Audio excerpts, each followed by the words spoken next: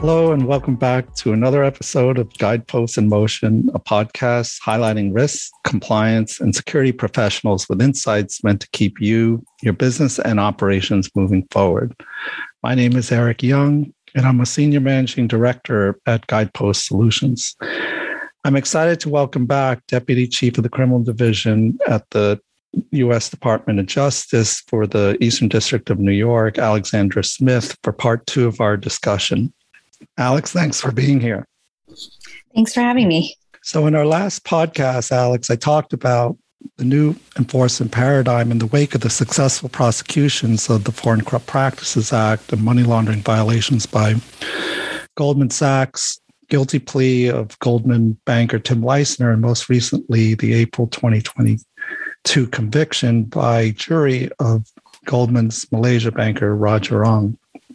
We also spoke about the renewed DOJ approach as expressed by Deputy AG Lisa Monaco about corporate culture and the accountability of the C-suite, the empowerment of CCOs and CCO liability, which we'll talk in more detail in this part.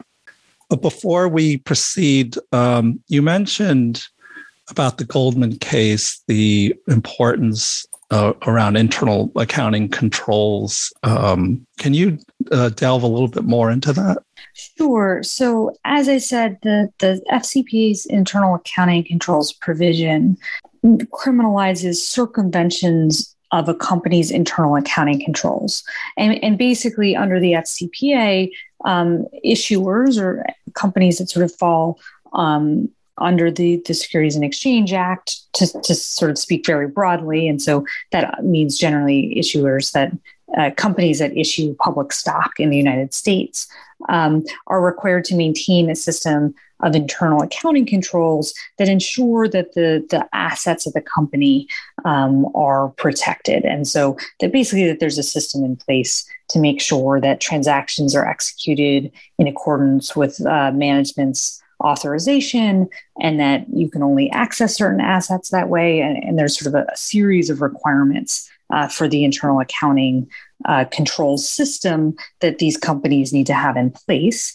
And what the FCPA does is it criminalizes any individual that circumvents the accounting control system.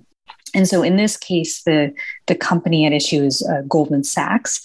And it's sort of an interesting case because obviously Goldman Sachs pled guilty to violating the FCPA, because they had individuals at the company, including Roger Ong and Tim Leissner, who were charged individually, who were involved in this bribery and money laundering scheme.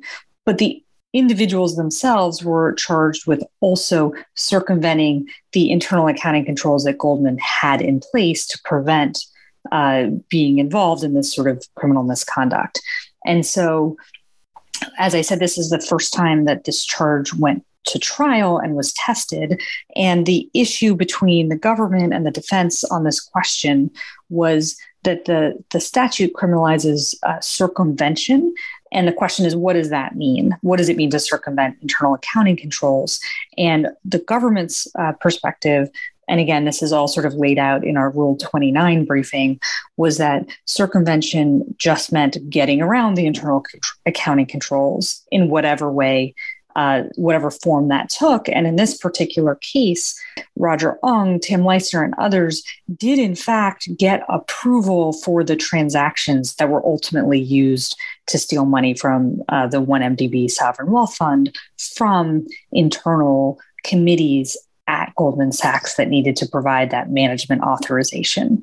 And we said our theory was that the circumvention was that false information was given to those committees to sign off on the deals. So had the committees at Goldman had full information about the fact, for example, that bribes are going to be paid out of the transactions, they never would have approved the deals, and therefore the authorization was obtained by fraud. The defense has said, actually, in order to criminalize circumvention, you have to sort of not go through the committee process at all. So, for example, the only way that you could circumvent Goldman's internal accounting controls was to falsely say that the committees signed off on the deal when in fact you hadn't gone through the committee process. And so it's really arguing about what does circumvention mean, and what steps need to be taken to have that circumvention be criminal. The court agreed with our perspective that you could obtain sort of approval by fraud. And the defense is clearly going to sort of appeal that to the Second Circuit. And since this is the first case where this provision has ever been tested, it will be very interesting, I think, from a compliance perspective, for people to understand what does circumvention of internal accounting controls mean, and when is that rise to the level of being a criminal action. Absolutely. And a lot of eyes will be on this from the compliance community, or should be by the compliance community, because internal accounting controls and compliance are not mutually exclusive. Books and records and the role of compliance over or relating to the books and records should not be mutually exclusive. And certainly circumvention, whether it's binary or more nuanced, and the role that compliance plays over approvals should be a matter of importance. It segues to my next question around Assistant Attorney General Ken Polite's recent speech at a conference, the Compliance Week conference in Washington. It created a lot of buzz around the empowerment of chief compliance officers, the voice, the resources. I'm wondering if you could talk a bit of his speech and the DOJ approach and views about compliance in this regard. Yeah, so his speech, as you said, really focused on how does the Department of Justice evaluate companies' existing compliance programs. And that's important because when you're talking about the principles of federal prosecution, and what used to be called the U.S. Attorney's Manual and now is called the Justice Manual, one of the factors that we look at when we think about whether to charge a company and also what form a corporate resolution for criminal conduct will take is the effectiveness of a company's compliance program. And it can be considered in a number of different ways. For example, if the company has a really excellent compliance program and the company can show that there was a violation because you had an actor, a rogue actor taking extraordinary steps to circumvent that program, for example, that may factor into whether or not the DOJ actually charges the company or says that really was an individual action and they're going to elect not to charge the company. And it also factors into things that we've been talking about, like monitors. If a company has a strong compliance program in place and can demonstrate that there may be less of a need for a monitor to help sort of improve the compliance program. So there are a number of different ways in which compliance programs, the evaluation of them by the Department of Justice sort of come into play. Mm-hmm. And Kenneth Polite's speech was really focused on, what are we looking at when we talk about evaluating a compliance program? And he sort of speaks similar to me, has been both in the public sector and the private sector, and he himself was a chief compliance officer. So it's a really interesting perspective to have to sort of then lay out what the department is looking at, and be sort of realistic and understand how companies work and sort of what is possible and what does it need to have a well-designed compliance program. So he really sort of the three factors he laid out is that we want to see that it's well-designed, which again means sort of really assessing risk and tailoring a program to the risk presented to a particular company based on the industry in which they operate, and maybe geographically what regions they're operating in, and sort of understanding the key compliance risks and making sure the compliance program is addressed to those. So that's sort of the well-designed piece. He also said the Department of Justice is going to be focused on whether compliance programs are adequately resourced and empowered, which is what you were talking about earlier. You can have a great looking program, but if your compliance officer isn't reporting to the board of directors or has sort of a clear line to the business end of the company and is actually empowered to do something if they spot an issue, then that's not an effective compliance program. So that's the second factor. And then third, whether it sort of works in practice, which basically means you have it and the lines of reporting are all where they're supposed to be, but are people actually reporting issues? Are issues actually being addressed when they're raised? And so those are sort of the three high-level factors that he talked about, and really, talking about sort of not having it be a paper program or a check-the-box program, but as we've been discussing, have it integrated into the culture of the company.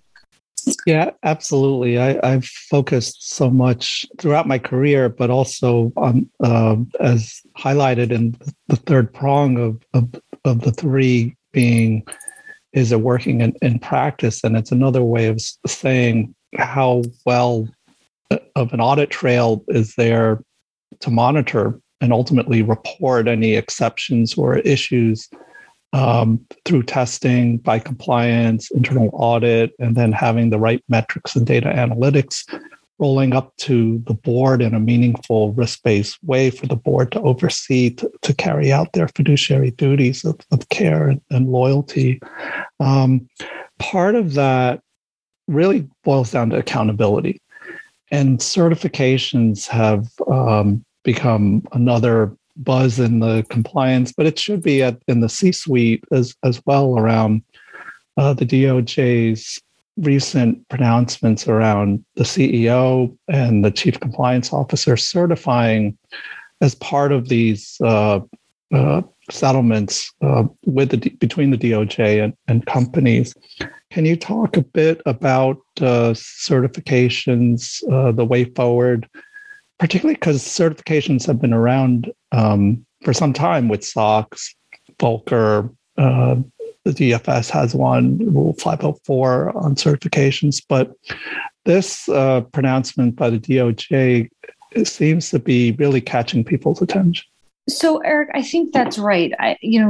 Just to make clear sort of how this got sort of put on the table or raised to people's attention, I believe AAG kind of gave two different speeches about compliance where he has sort of talked about having as an option, as part of a resolution, the requirement that chief executive officers and chief compliance officers certify the accuracy of annual reports and the effectiveness of the company's compliance program. So it's really sort of was presented not as something that's going to be mandated, but something that prosecutors, when fashioning corporate resolutions, should consider whether these certifications should be part of the resolution and required.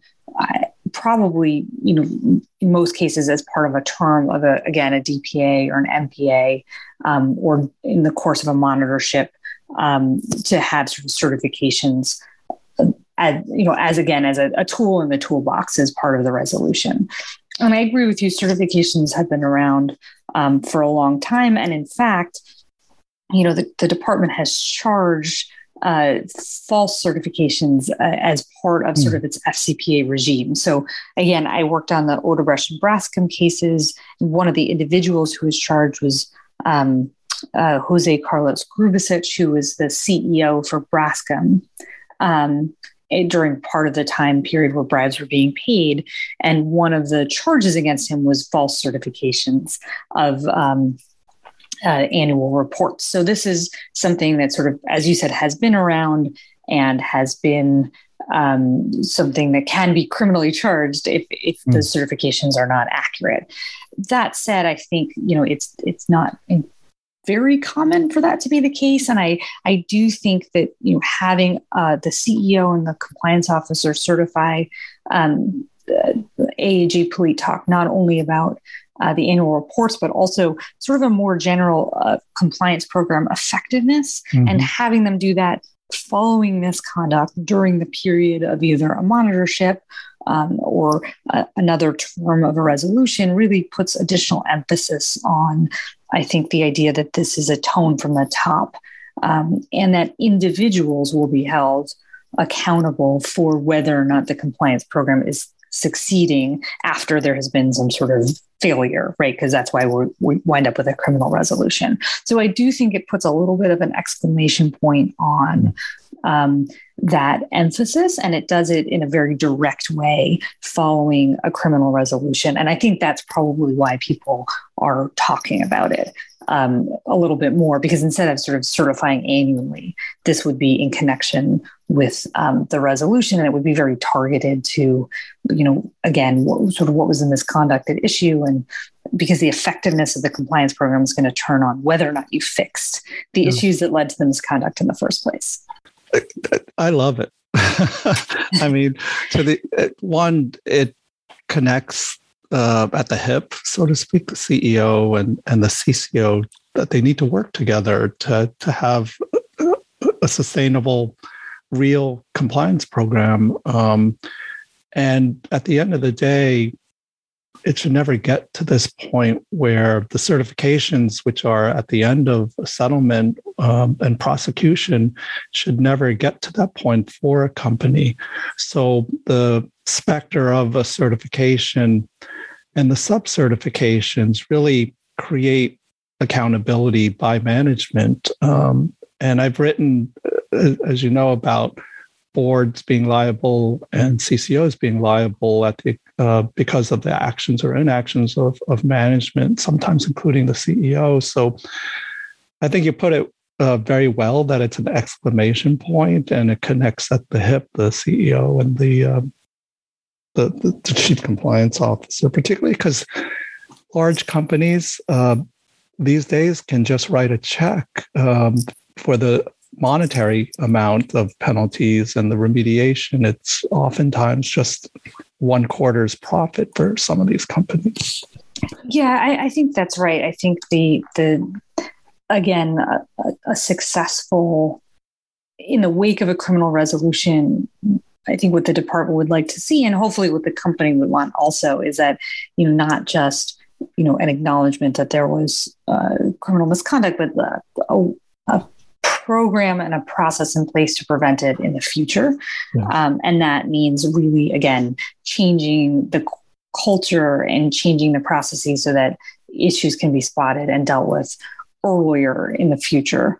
And frankly, that misconduct is dissuaded. And so that is really focused on, again, I think when you put individuals on the hook in that way, so directly, it does add a lot of pressure. And I think if that, maybe isn't being generated by the culture, I think maybe there's a sense that external pressure would help a company really focus on what does it mean to have an effective compliance program. Because if one individual is going to sign off on it under penalty of, false statements, they really need to understand that it's functioning well. So I think that's right. And human nature being, I'm not going to sign until you sign, it ripples down as to people understanding who owns which controls and where they fit in, so that then by the time it gets to the CEO and CCO, it's meaningful. It's not just paper signatures like a paper program. I think that's right. And I think sometimes what we see also is that compliance is a little free floating. I think your idea of who owns what is really key. Sometimes we see these like really great looking compliance programs, but they float within the corporate structure. Yes. No one is ultimately accountable for anything because there's no final sign off, and the information gets generated, but it doesn't actually get directed in the right place, and it's gathered but not implemented, and the buck doesn't stop anywhere in particular.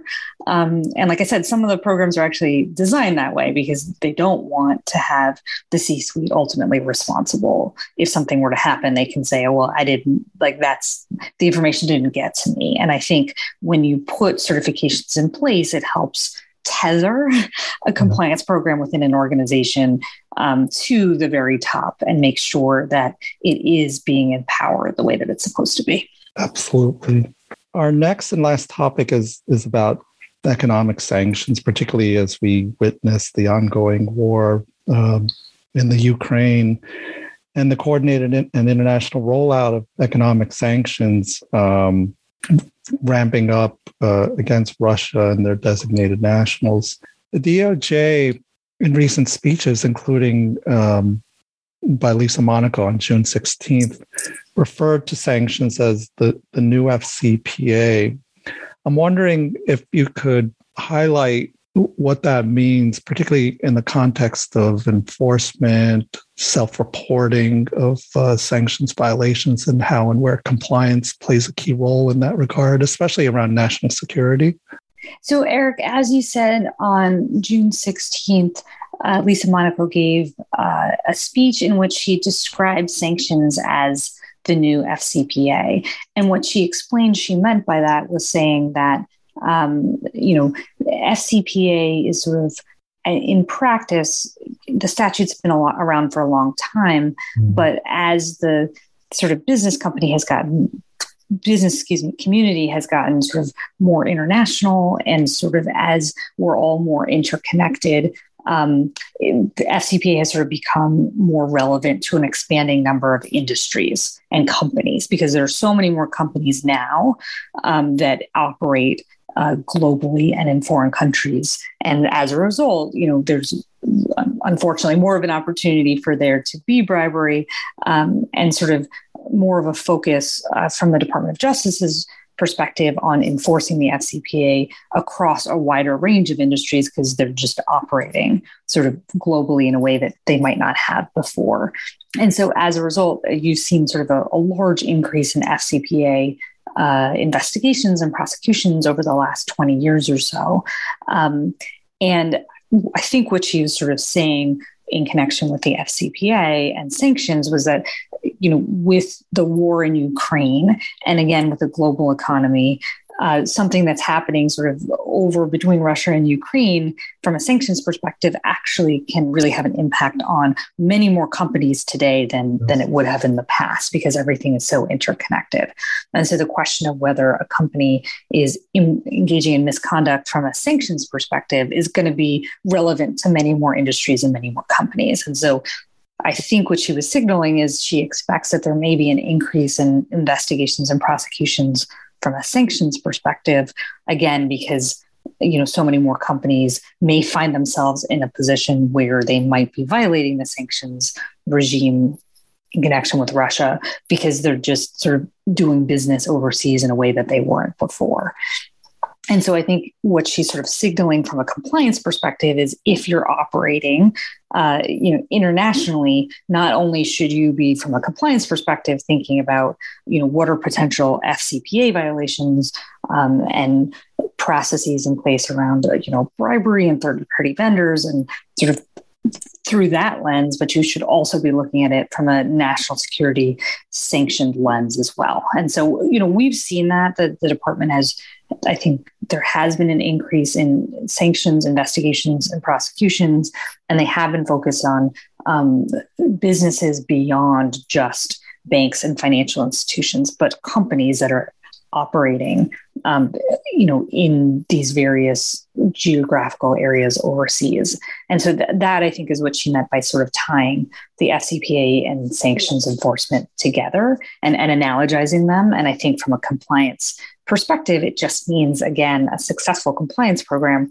is going to identify risks, not just sort of FCPA risks, but now also sanctions risks, and be up to date on, sort of the who's on various lists and who they need to be worried about doing business with, and what are the processes in place to make sure that they're not violating sanctions, and sort of being up to date on the sanctions regime, because that obviously changes over time. And with something like the invasion of Ukraine, may change dramatically in a short period of time. So it really just means having the capacity to understand, what the current state of the law is, and making sure that the company is in compliance with it. I think what's fascinating is that the statement crystallizes the fact that FCPA and sanctions are not mutually exclusive. Oftentimes, or sometimes, bribery and corruption is involved in order to evade sanctions. That's point one. Point two is, and our podcasts have really underscored this, is often, as you say, my words, not yours, that the banks felt that they could, in the scheme of things, not worry as much as the non-banks on foreign corrupt practices, bribery and corruption, if you will. But the Goldman case certainly underscores that that's not correct. Second, many non-banks felt that the banks really were the only ones that need to worry about sanctions. And the fact that these two are not mutually exclusive and that the DOJ is emphasizing not only FCPA enforcements, but now sanctions enforcement, particularly around national security, really pulls it all together. Is that a fair way to describe it? I think that's right. I mean, the way that Lisa Monaco talked about it is sort of, SCPA and sanctions, you're taking a really global view. The goal of those investigations and prosecutions is to, prosecute those who profit from corruption and crime around the world.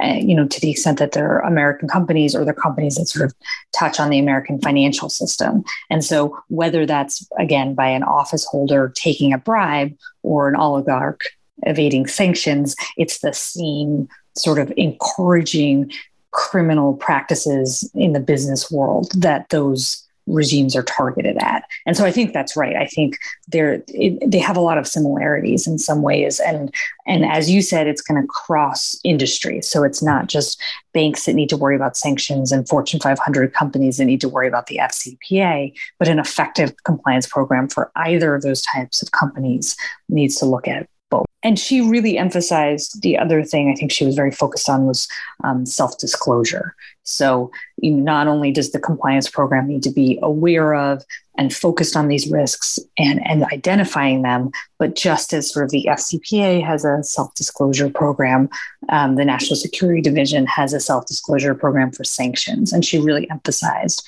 that an effective compliance program is one that's identifying these risks and addressing them and then disclosing when appropriate. Exactly. It reflects the culture of the organization to raise their hand. And as Lisa Monaco said in her speech quite well, call us before we call you. That says volumes. Alex, I really want to thank you so much again for joining our podcast. Both of our discussions, part 1 and part 2, have been really insightful. And I know our audience over both podcasts will benefit greatly. Well, it's been a pleasure. Thank you so much, Eric. Thanks to our listening audience for tuning in. For more information on enhancing your company's compliance program, please visit our website at guidepostsolutions.com.